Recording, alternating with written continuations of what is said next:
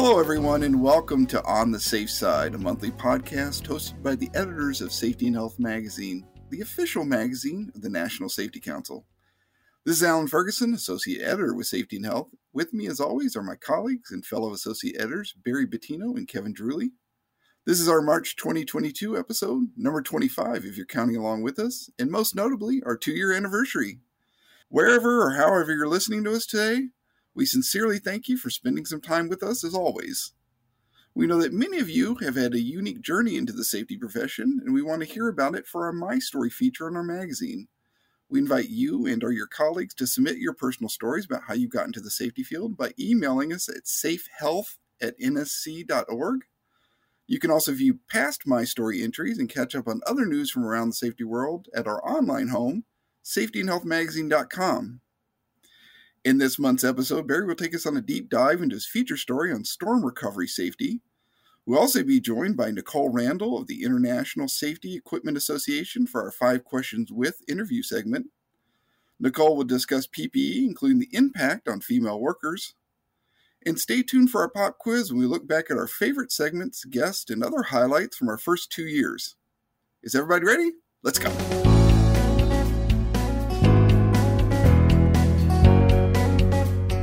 Each month here at On the Safe Side, we expound upon a feature story from the pages of Safety and Health Magazine, and we call this our Deep Dive segment.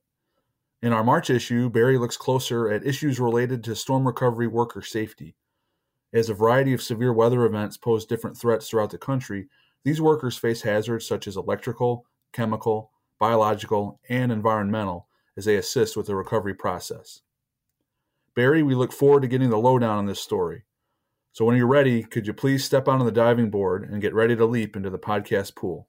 Well, thank you so much, Kevin. Appreciate the intro. And for those of us who still remember Blockbuster video stores, I'll try to do my best triple Lindy with this deep dive, a la Rodney Dangerfield in the movie Back to School, a true cult classic.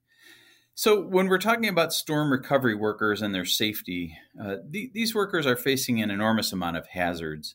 One of my sources, Ian Madison, who is the senior manager of safety at Entergy, a New Orleans-based utility company, said it best when he told me, one of the main challenges of storm recovery is you don't know what you're getting into until you get started.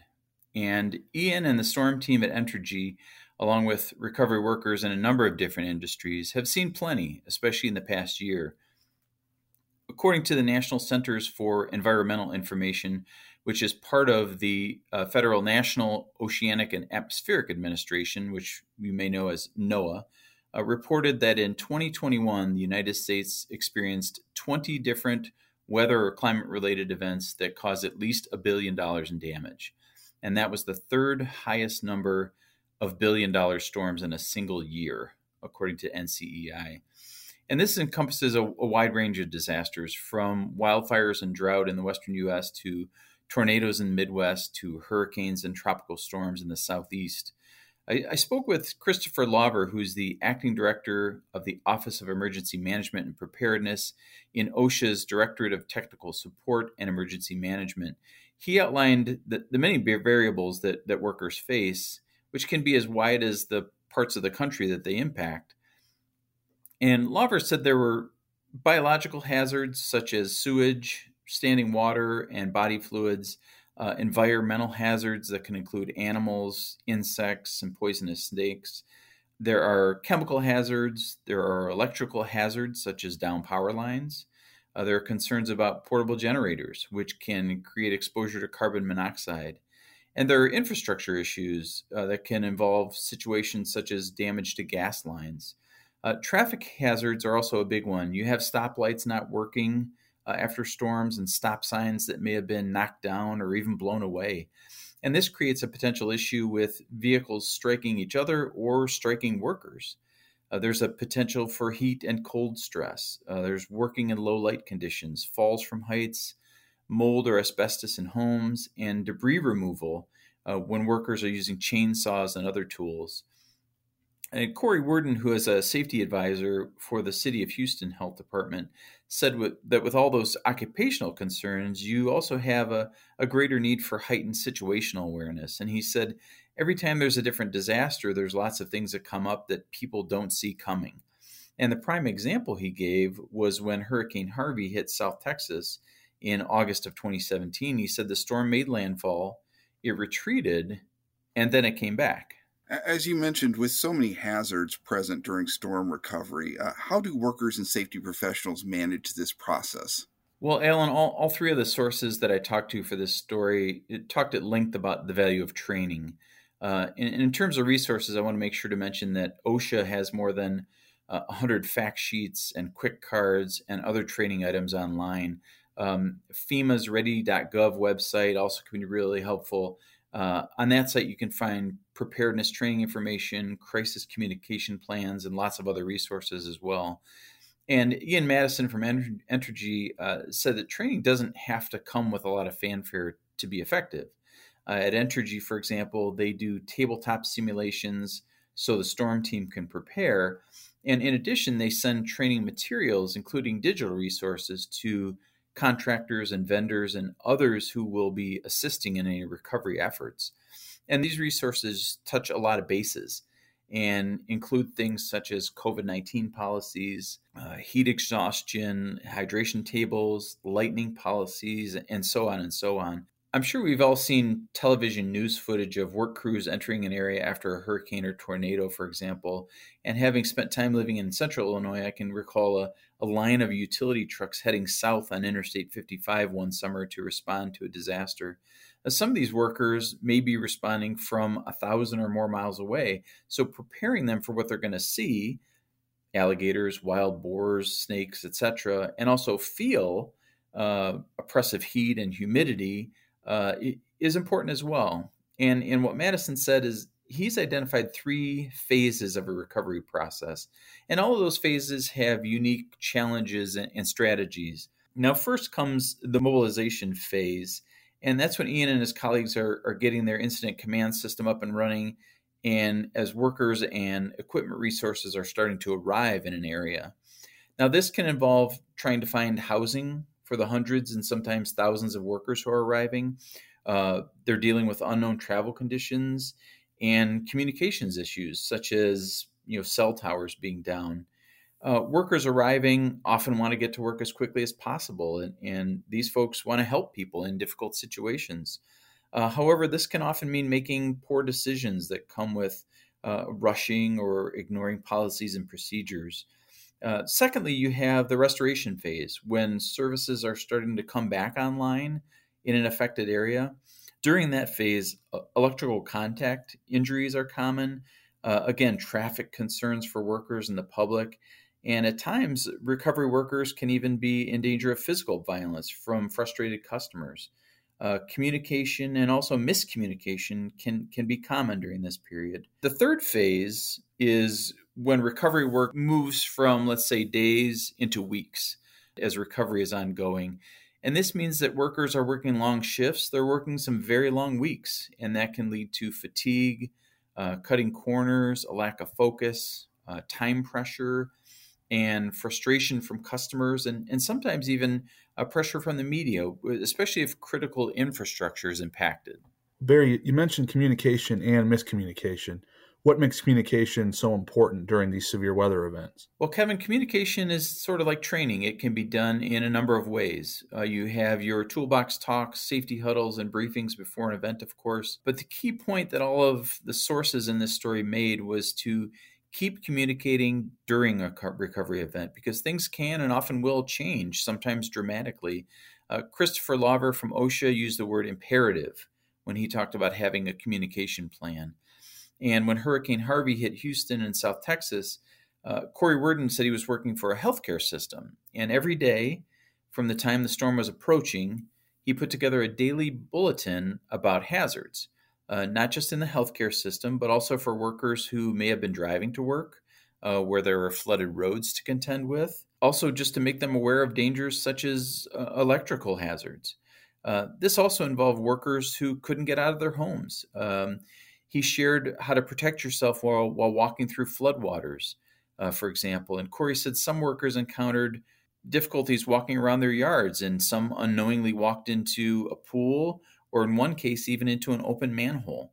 And by communicating daily with his team members, Corey was able to share strategies for going back into your home, such as wearing nitrile gloves underneath your work gloves to protect the skin from floodwaters, and using N95 respirators in cases of mold or other irritants around the home. And my story also covers some ground on how smaller organizations and safety teams can manage getting their facilities back up and running, and also the importance of building a relationship with local, state, or regional disaster preparedness agencies in your area.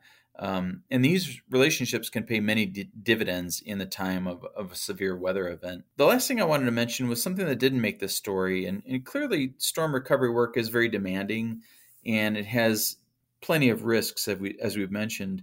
But Ian Madison mentioned that there are a fair share of rewards. And he said for every disgruntled customer that utility workers can encounter, for example, there are several who take the time to check in on workers, to thank them, to bring them food or Gatorade or water. He also mentioned that the two of his most rewarding moments came after Hurricane Ida, which made landfall in August of 2021 in Louisiana. First, there was a generator failure at a hospital that required a quick response team to be put together. That team was able to address the issue quite rapidly, so much so that no patients had to be relocated from that facility. Then a couple days after Ida, 2 o'clock in the morning, Ian said that he was in the command center when lights came back on in the city of New Orleans. And he called that a moment that you can't really replicate in your career. And he added that being able to see that progress is a tremendous feeling, especially after destruction. Thank you, Barry, for this interesting deep dive. And that Triple Lindy definitely was worthy of Thornton Mellon and even the uptight Dr. Barbet. But more importantly, I'm sure our listeners feel much more enlightened about storm recovery worker safety after listening to this. And really, it's an especially timely discussion as spring nears and the sudden weather changes become more common across the country. If you want to read more about this topic or discover other news from around the safety world, please check out the March issue of Safety and Health Magazine or visit www.safetyandhealthmagazine.com.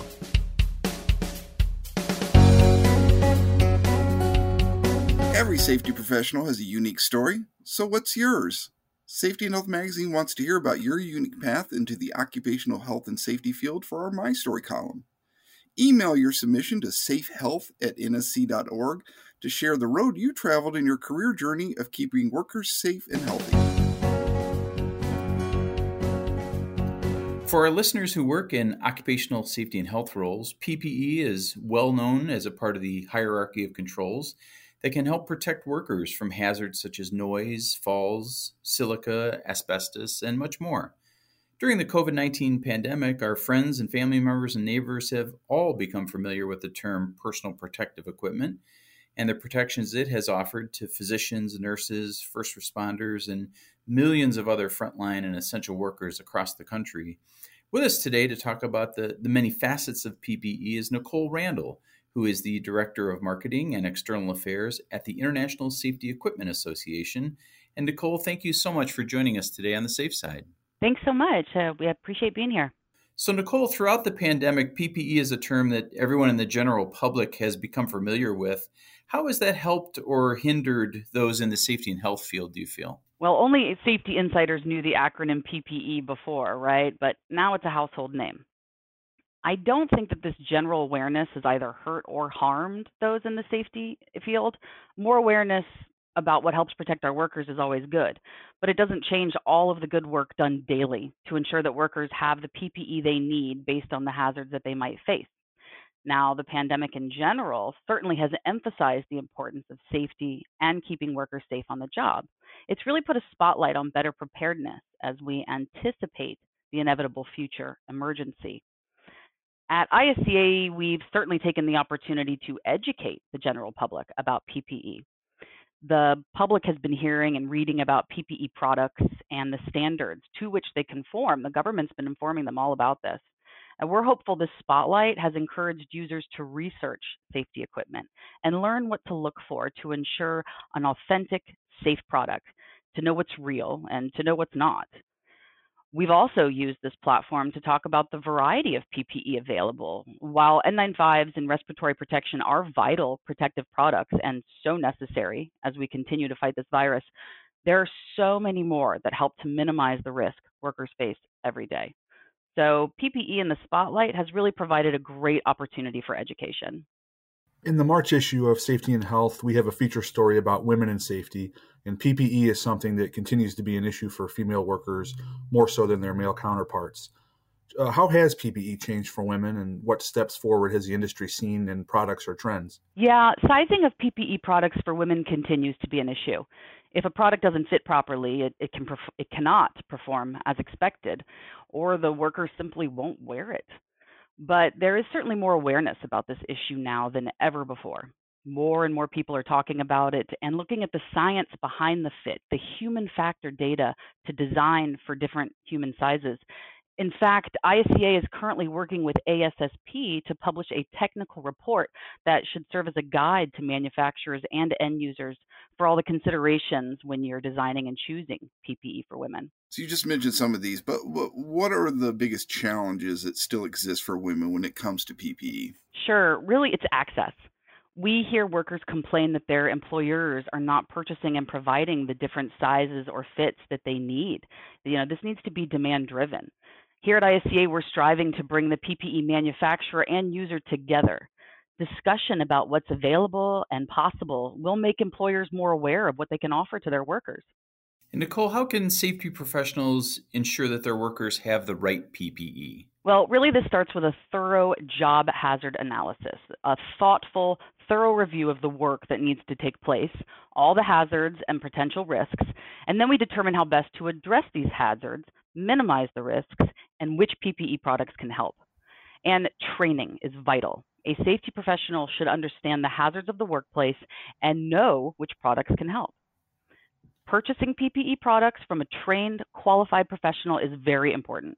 For example, graduates of ISCA's QSSP program are qualified safety sales professionals. What you need is a trusted safety partner who understands the products that they're selling to you and which are best for the different work environments in which you're operating. You want to make sure you're working with someone who can integrate health and safety into your equipment needs. What resources, Nicole, do you recommend for workers and employers to enhance their PPE knowledge? OSHA is a key partner for all of us, not only by setting general workplace standards, but the growing number of campaigns that they offer that focus on the various hazards, such as fall prevention or heat stress. These campaigns can offer great insight into the PPE that can help protect workers. And employees can stay educated by working directly with PPE manufacturers. Learn how their products meet the current standards. Learn about the new innovations that they might offer in their products. And a good place to start is by attending a big expo, show, and attend the seminars. Or you can visit our website, safetyequipment.org, and learn which manufacturers produce the PPE you need and reach out to them. Really, it's all about seeing what's out there and asking questions. Well, Nicole, we truly appreciate you sharing your insights on this topic with us today. It was really great to have you here on the Safe Side. Thank you so much. Thank you so much for having me. As we mentioned, it's the second anniversary of this podcast, and the traditional gift for that anniversary is something made of cotton. While I don't have any high thread count sheets or t-shirts to give away, I do have some memories to share about the first 2 years of this venture, and I'll go first. I think the great thing about this is it's another chance to share our stories that we've worked on and kind of all the hard work that we've put into and all the great people that we've talked to. In terms of guests, I would like to point out that Paul McNeil was our former OSHA inspector, was very patient when we had a lot of technical difficulties on our third episode in trying to get his interview started. So I was very appreciative of that. And of course, really enjoyed our 2 live shows at Congress and Expo.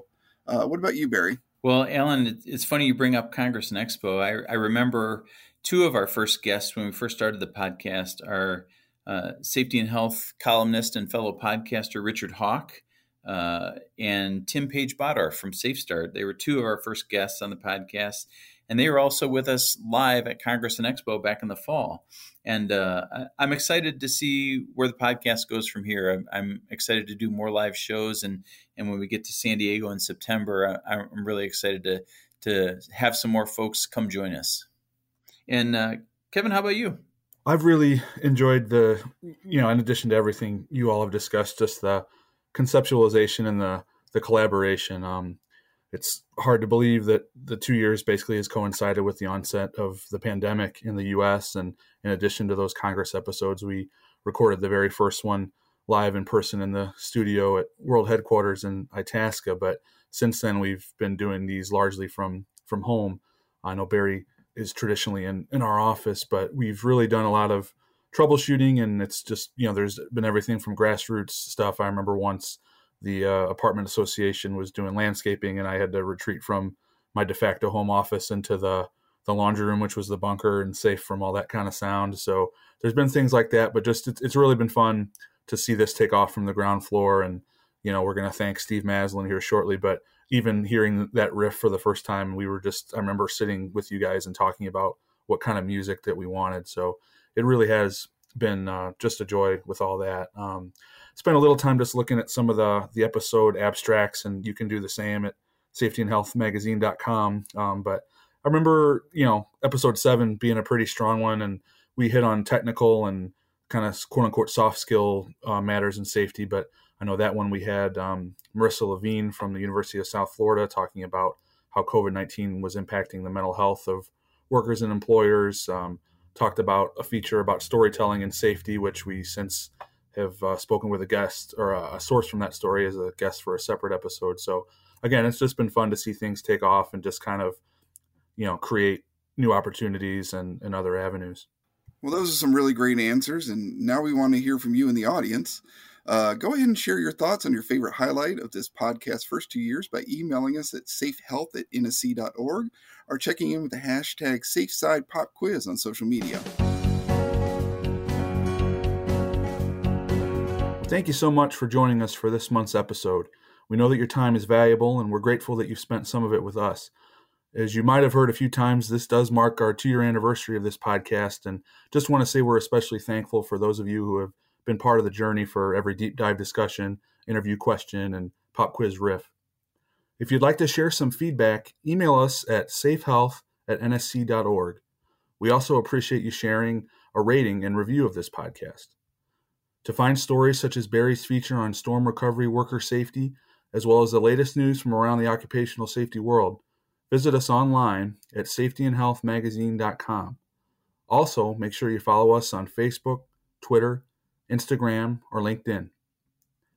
Original music for this podcast was composed by the aforementioned Steve Maslin. Thank you so much, Steve. We'll be back next month with another episode to have more safety-related discussions, talk to trusted voices from around the profession, and hopefully make you smile a bit.